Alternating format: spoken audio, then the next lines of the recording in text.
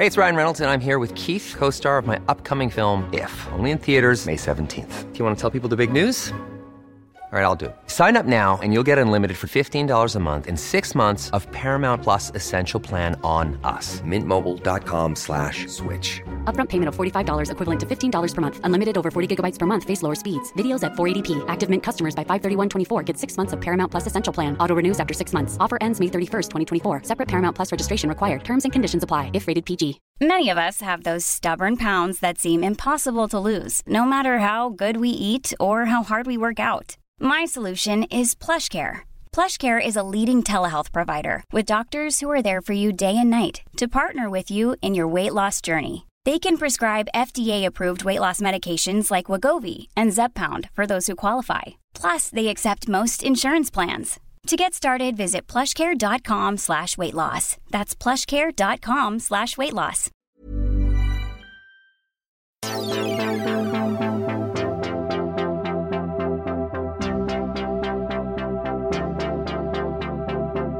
Hello and welcome to this week's edition of Inside Business and Technology. I'm Ciarán Hancock, and on this week's show we'll be pondering the slowdown in growth across the Eurozone and what this might mean for Ireland's fledgling recovery.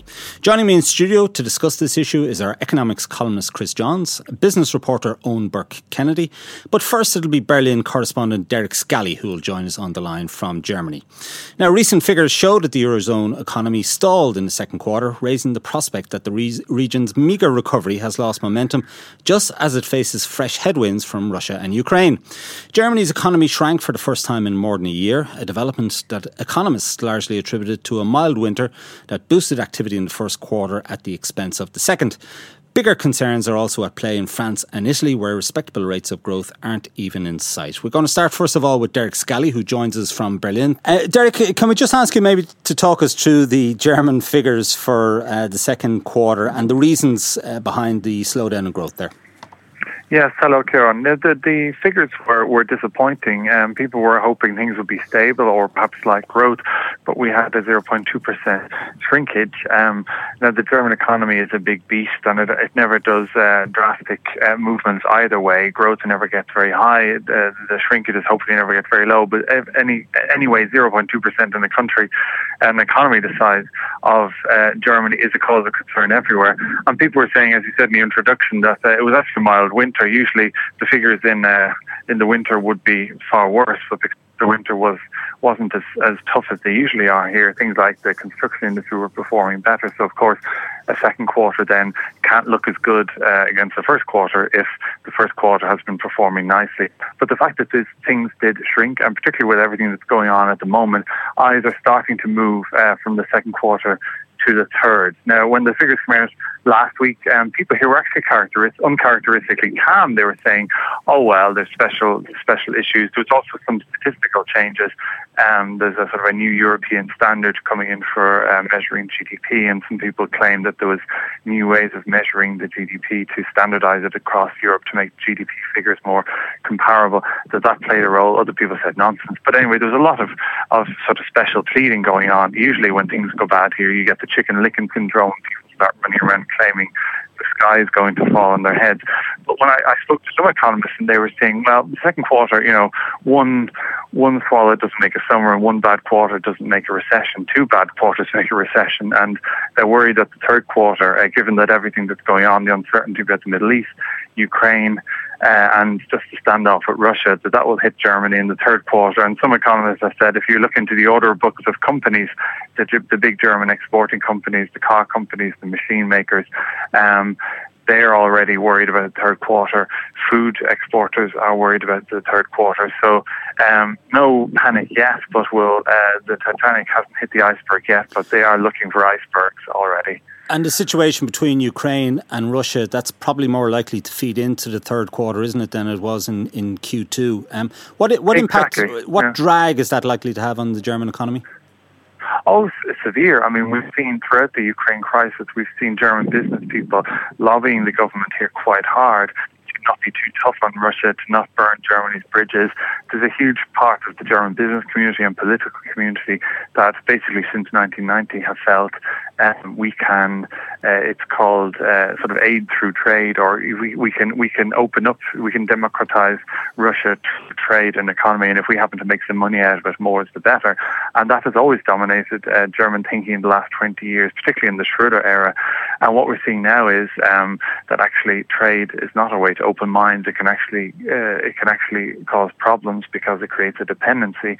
And when the political wind turns against your biggest client, such as Russia, suddenly you have to decide what's better. Politics. What happens when politics and trade are at odds with each other? And Merkel has brought in the German business leaders and said to them, if I have to decide, I will decide for our political interests, and our commercial interests have to take second place. And that seems to be where we are now. The business leaders are falling into line, saying, obviously, sanctions, if our political leaders think sanctions are required, we will have to respect that, but they're still saying it's going to be a messy third quarter. But the economy has been performing for so long here. You're probably going to see in the next couple of weeks coming up to the end of the third quarter a lot of spin saying that actually the economy is so strong, and even if we take the hit on Russia, we're still performing a lot better than we were before.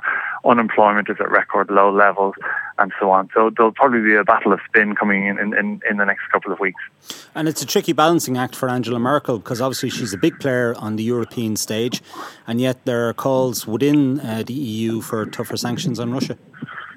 Indeed, I mean, the Merkel has always been criticised in the past of adopting the, what's good for business is good for Germany approach, and to hell with human rights and what have you. But in the Russia crisis, in the Ukraine crisis, she's put up a tough figure. Her officials say they gave Putin the benefit of the doubt and then some, but as soon as she caught him lying about, supporting troops in separatist troops in eastern Ukraine, and she knew from her own, intelligence information, I suppose, that he was claiming he wasn't supporting them, and she knew he was, that she's lost all patience with him. She's still phoning with him, but doesn't take that much seriously. So now she's definitely said that the German national interest and the European interest is now at odds with the commercial interest, and I'm sorry, business people and exporters, you're going to have to take the pain. So that's interesting that she's come into line on that, because there was a time people were worrying which way will Merkel turn, and she seems to have joined the pack in Europe as opposed to going a unilateral route for Germany to defend Germany's business interests. I suppose it would be bad for morale in the EU and the Eurozone in particular if Germany were actually to fall into recession, technical or otherwise. Oh, indeed. I mean, the news is bad enough from France and Italy, and it was interesting last week when the 0.2 reaction came out. It seemed to me that the reaction outside Germany was even more negative than inside Germany, and I think that shows a sensitivity outside, that if Germany catches cold, everyone else could pick up pneumonia. I think sometimes here people aren't even aware just how closely watched Germany is now. I mean, it's always been big, it's always been the motor of the Eurozone, but I think the Eurozone crisis, the way it struck other countries, the only light in that dark tunnel was that Germany kept performing for many of those years. It took its hit with the banking and financial crisis, but after that it was back on its feet, and that really kept the lights on in parts of Europe. And the good news in the German economy that doesn't get much headway or headlines is that German consumers are spending again, and these are the people who for 10 years were squirreling away their money and not spending. But there's pay increases are coming down the line well above inflation, and even the Bundesbank has come out and said we think the time has come for Germans to have more money in their pockets. So that means that German consumers, those scared German consumers who are more savers than consumers the last 10 years, are actually spending more. So if that could keep up, it might actually be good for the rest of Europe. So everyone is looking towards Germany, and I think the Germans are only starting to realise that they're being studied quite closely. And are there any measures that Merkel and her government can take to try and stimulate growth? No, I mean, there was a study out a few weeks ago, and I spoke to some of the authors again last week from the DIW. It's the leading Berlin economic think tank, and they've been calling for, rather than piecemeal stimulus growth like the KfW, which is the German state-owned bank, which lends to small and medium businesses, and that's the bank that's helping set up similar investment bank in Ireland. They're saying, why are we doing this piecemeal stimulus in one country and another? What we need is a across-the-board investment program where governments, through their state-owned banks, would raise money, put it into a pot, and use this raising money collectively to get good rates, pass on the savings to the SMEs, and get them to actually start spending, investing, and so on. They say that there's a huge backlog of investment in Europe, and if they could use state-backed credits to actually get that going, not loans, but state-backed credits, it would actually stimulate the economies, and it would tide us over what could be a bumpy autumn and winter. They're saying we can see this coming, and Europe is adopting piecemeal approaches like it always has in the past, and what we actually need is concerted action. Great. Okay, Derek Scally, we'll leave it there from Germany. Okay, I'm going to say goodbye now to Derek from Berlin and thank him for his analysis. I'm going to move to our studio guests, Owen Burke-Kennedy and Chris Johns. Owen, you might drill down through those figures for us, please. Yeah, well, it's interesting, just as Ireland's economy is taking off, we have the Eurozone's feeble recovery grinding to a complete halt in the second quarter. The official figure shows that basically France, Germany and Italy are the main drag. France and Germany, I think, account for about 66% of GDP across Europe, and they seem to have choked off improvements in Spain and Portugal. So it's kind of a little bit of a worrying picture for Ireland, coupled with the inflation rate, which is across the Eurozone at 0.4%, I should say, well below the ECB's target of 2%. So we have this prospect of low growth and low inflation, Japanese style, which is a potentially lethal combination, I suppose, for heavily indebted countries like Ireland. Yeah. Another kind of interesting aspect is the ban on imports over the Ukraine crisis from Russia isn't expected to really kick in till the third quarter. But we're already seeing signs of it now in the German economy, but that could potentially then lead to a second quarter of negative growth in the German economy, which would essentially, by definition, put them back into recession. Every kind of positive commentary around Ireland has with it a health warning that most of the growth forecasts are reliant on growth in the Eurozone. So where all those growth forecasts are going to be in 3 or 4 months' time, it's hard to say at this stage. Chris Johns, how worried should we be in Ireland given our recovery is so fragile? Well, it's fragile, but getting more robust. That's the one encouraging thing that's happened over the last few weeks, is that as you see almost every week now, there's a new forecast that is revised up from last time. So I think that we can stop saying it's fragile and start using the word robust, partly because of some good things that we've done here. There's growth domestically, partly because we are connected to quite vibrant economies in the US and particularly the UK, and there's some interesting developments there. But also, of course, we are connected to the Eurozone. We export a lot of stuff to the Eurozone, and it is a source of concern. Growth in the Eurozone is probably going to be revised down for the reasons that Owen just said. I don't think the Eurozone is going back into outright recession, however, which would be something quite serious for them and indeed for us. So it's disappointing. It's a reminder that things aren't always rosy out there, but needs to be kept in context. In terms of what's going on within Europe, the onus is always, of course, on the ECB. What are they going to do? And the simple truth there is that the ECB is failing in its mandate, which is to generate inflation just below but close to 2%. And it's time, and I think that time is coming, that somebody held them to account and asked them why they are failing on the job. And who should do that? Well, that's an interesting question. It's an exercise in democracy, isn't it, in Europe? I think if you actually read the rules and regulations of the Eurozone, technically the ECB is responsible to the powers that be in Brussels, and very occasionally you will see Mr. Draghi turn up in Brussels for a grilling by MEPs. But de facto, the ECB is a law unto itself, and I think that accountability should be an issue going forward. because at the moment nobody is holding them to account. Yeah, I mean, the German economy seems to be going along quite nicely. Why has it stumbled of late?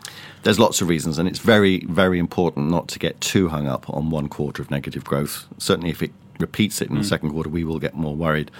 But to a certain extent, growth was borrowed from the first quarter. Growth was very strong in Q1 because of warm weather. And so a little bit of a payback in the second quarter was due.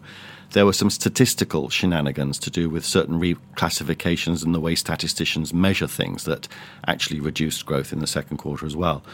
But the fact is that the mini German growth miracle of the last few years was actually due mostly to what they did 10 years ago, structural reform under the previous Chancellor, Gerhard Schröder. He did an awful lot of things, loosened up the labour market, deregulated a whole bunch of stuff, cooperated with the trade unions, did all kinds of things under that heading, structural reform, that you see forever organisations like the IMF and the OECD calling for all countries to do. They did it. And the problem with structural reform, one of the reasons why it so rarely happens, is that its effects take an awful long time to come through. But they came through on Angela Merkel's watch, lucky her. And that helped or really helped drive the German growth miracle of the last few years. But they did structural reform 10 years ago. Full stop. They haven't repeated it. And indeed, they rode back on some of their reforms. One of the nutty things that they did last year, for example, was that those previous reforms raised the retirement age. And we all know about pension crises. That's a separate topic. But one way you deal with pension problems and labour supply issues is by raising the retirement age. They raised it all the way to 65 in Germany, and now they've put it back down again to 63. Rowing back on structural reforms is not a good sign. So fading structural reforms and continued austerity even in Germany, I mean, they don't need it, but they do it. They have a constitutionally mandated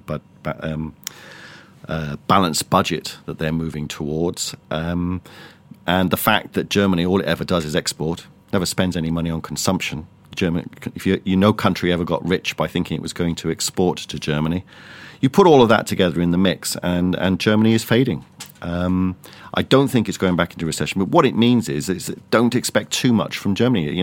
1% growth would be the sort of thing that I would expect to see organisations like the OECD, the Bundesbank, the EU itself forecasting for Germany for the next couple of years, which is not recession, but it ain't much to get excited about.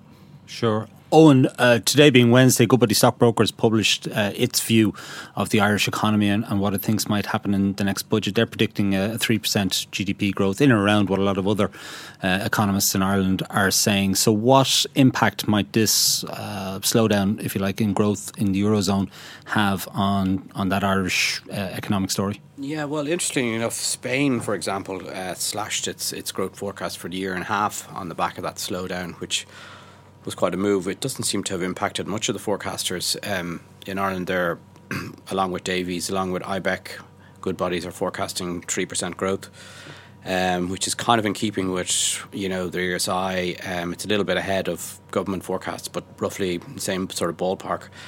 So it remains to be seen if we are going to cut our forecast. It doesn't seem like anybody's getting too alarmed. And as Chris says, it is, one quarter in the middle of a whole year. We haven't got the whole year results. So nobody is jumping to any conclusions about where growth is going in Europe. But Chris, should we be concerned about the Ukraine situation? It looks as if it's going to get a lot worse before it gets better. And that impact surely will be felt in the second half of the year. It's certainly going to be impacted on countries like Germany. Arguably, as Owen said, it's already had an impact, particularly in terms of business and economic sentiment indicators are suggesting that Germany's taken a hit and that the GDP data will follow later. Because it's not just about German exports to Russia, which in the wider scheme of things are not that big, but it's about German exports to countries like Poland. And when you add up the second and third round effects of what might be happening, German exports clearly are already starting to suffer, and we're seeing it at company level data coming in as well. European beer companies selling beer in Russia are being impacted, for example. You'd expect luxury goods like car sales in Russia from places like Germany, particularly Germany. Well, agri sales out of Ireland have been affected, yes, aren't they? Absolutely. So everybody's going to be hurt a little bit. We have to be thankful for the fact that we still have such extensive trade links with the US and particularly the UK. Today we had the first dissent on the Bank of England's Monetary Policy Making Council about interest rates. The UK is doing so well. The two policymakers, it was revealed today, have voted for an immediate rate rise. That's a minority. it'll be a while before a majority on that council ask for a rate rise. But that's a sign of how, in a way, things are going so well in the UK that they're now thinking of raising rates, in complete opposition, of course, to what the ECB is being urged to do, which is to relax things further. Higher rates in the UK will obviously act to slow the economy down. But that's because it is growing so quickly. One of the consequences of all of that, both in the UK and the US, is that both sterling and the dollar are appreciating. I think we're at a 9-month low for the for the euro against the dollar today, and for us, as the small trading nation that we are, that's great news. And the US is actually doing quite well, isn't it? Q2 growth was good. Yeah, and again, similar to the German story, there was a Q1, Q2 effect. Q1 growth was very low in the United States because of weather, but different weather, very cold weather. So there was some bounce back effect there. But the underlying story in the US is not that different to one in the UK, which is that the banking system, if anything, in the US is well ahead of where it is in the UK, which is close to being fixed. So that problem that we still have in Europe isn't present in the United States. Monetary policy is still flat out on the floor, although there will be, like the UK, a tap on the brakes coming. The US is in good shape. Their unemployment rate is falling. They're creating jobs at a reasonably rapid rate. So again, our connections with the United States, both in terms of our trade with the United States, but FDI flows as well, it always helps us when the US is doing well through all of the various channels and connections that we have. And sort of the Eurozone flatness, if you like, for want of a better phrase, it's almost a good thing for Ireland, isn't it? Because it keeps interest rates low, and that's the one thing we really need for the banks to continue their recovery is low interest rates, because we have so many people in mortgage arrears that if interest rates start to rise... Yeah, I can't count the number of times in my career I've got an interest rate forecast wrong. So that said, the chances of a rate rise for as far as the eye can see in Europe is as close to nil as I've ever seen it. We're gonna have these low interest rates for a very, very long period of time because of what is happening in Europe. As Owen said, we're turning Japanese, and the Japanese now have had low interest rates for decades. The silver lining to turning Japanese is the low interest rate environment, but the underlying feature of being like the Japanese economy is that they're now into the start of their third decade without any growth. Yeah, it's extraordinary, really. Owen, do you think all of this lack of growth across the Eurozone, might it impact the budget arithmetic for the government here? Well, I mean, it seems like only a few months ago we were talking about a 2 billion adjustment. I think it would be political suicide now for the government to even contemplate doing anything. And again, Goodbody's saying there's no need for any adjustment. The water charges will suffice. That'll bring in about €500 million. Something that the ERSI had actually said earlier this year, that the water charges, which are between 300 and 500 million in terms of austerity, will bring us to that figure of a 3% budget deficit next year. It seems like the government strategy all along, since the Troika have been in town, is to kind of under-promise and overachieve.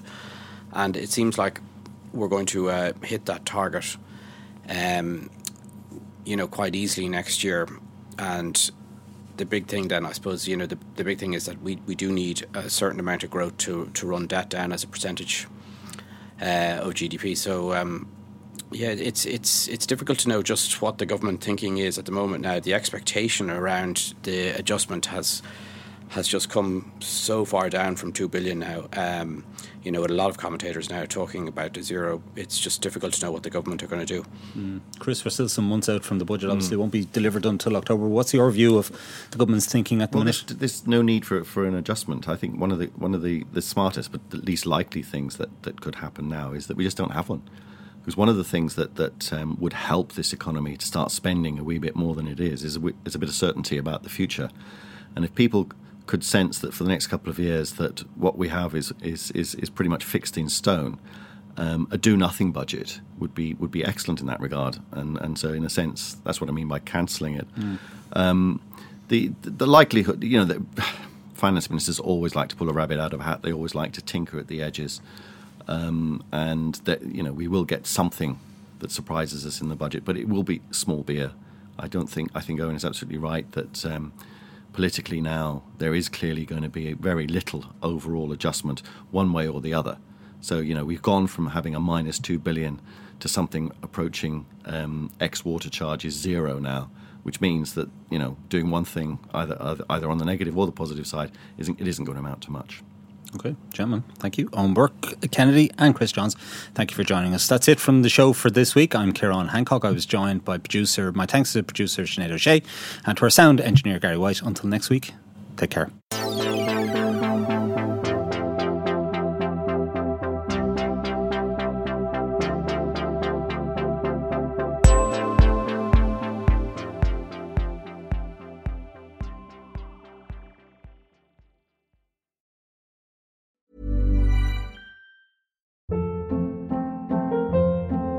Hold up. What was that? Boring. No flavor. That was as bad as those leftovers you ate all week. Keke Palmer here, and it's time to say hello to something fresh and guilt-free. Hello Fresh. Jazz up dinner with pecan-crusted chicken or garlic butter shrimp scampi. Now that's music to my mouth. Hello Fresh. Let's get this dinner party started. Discover all the delicious possibilities at HelloFresh.com.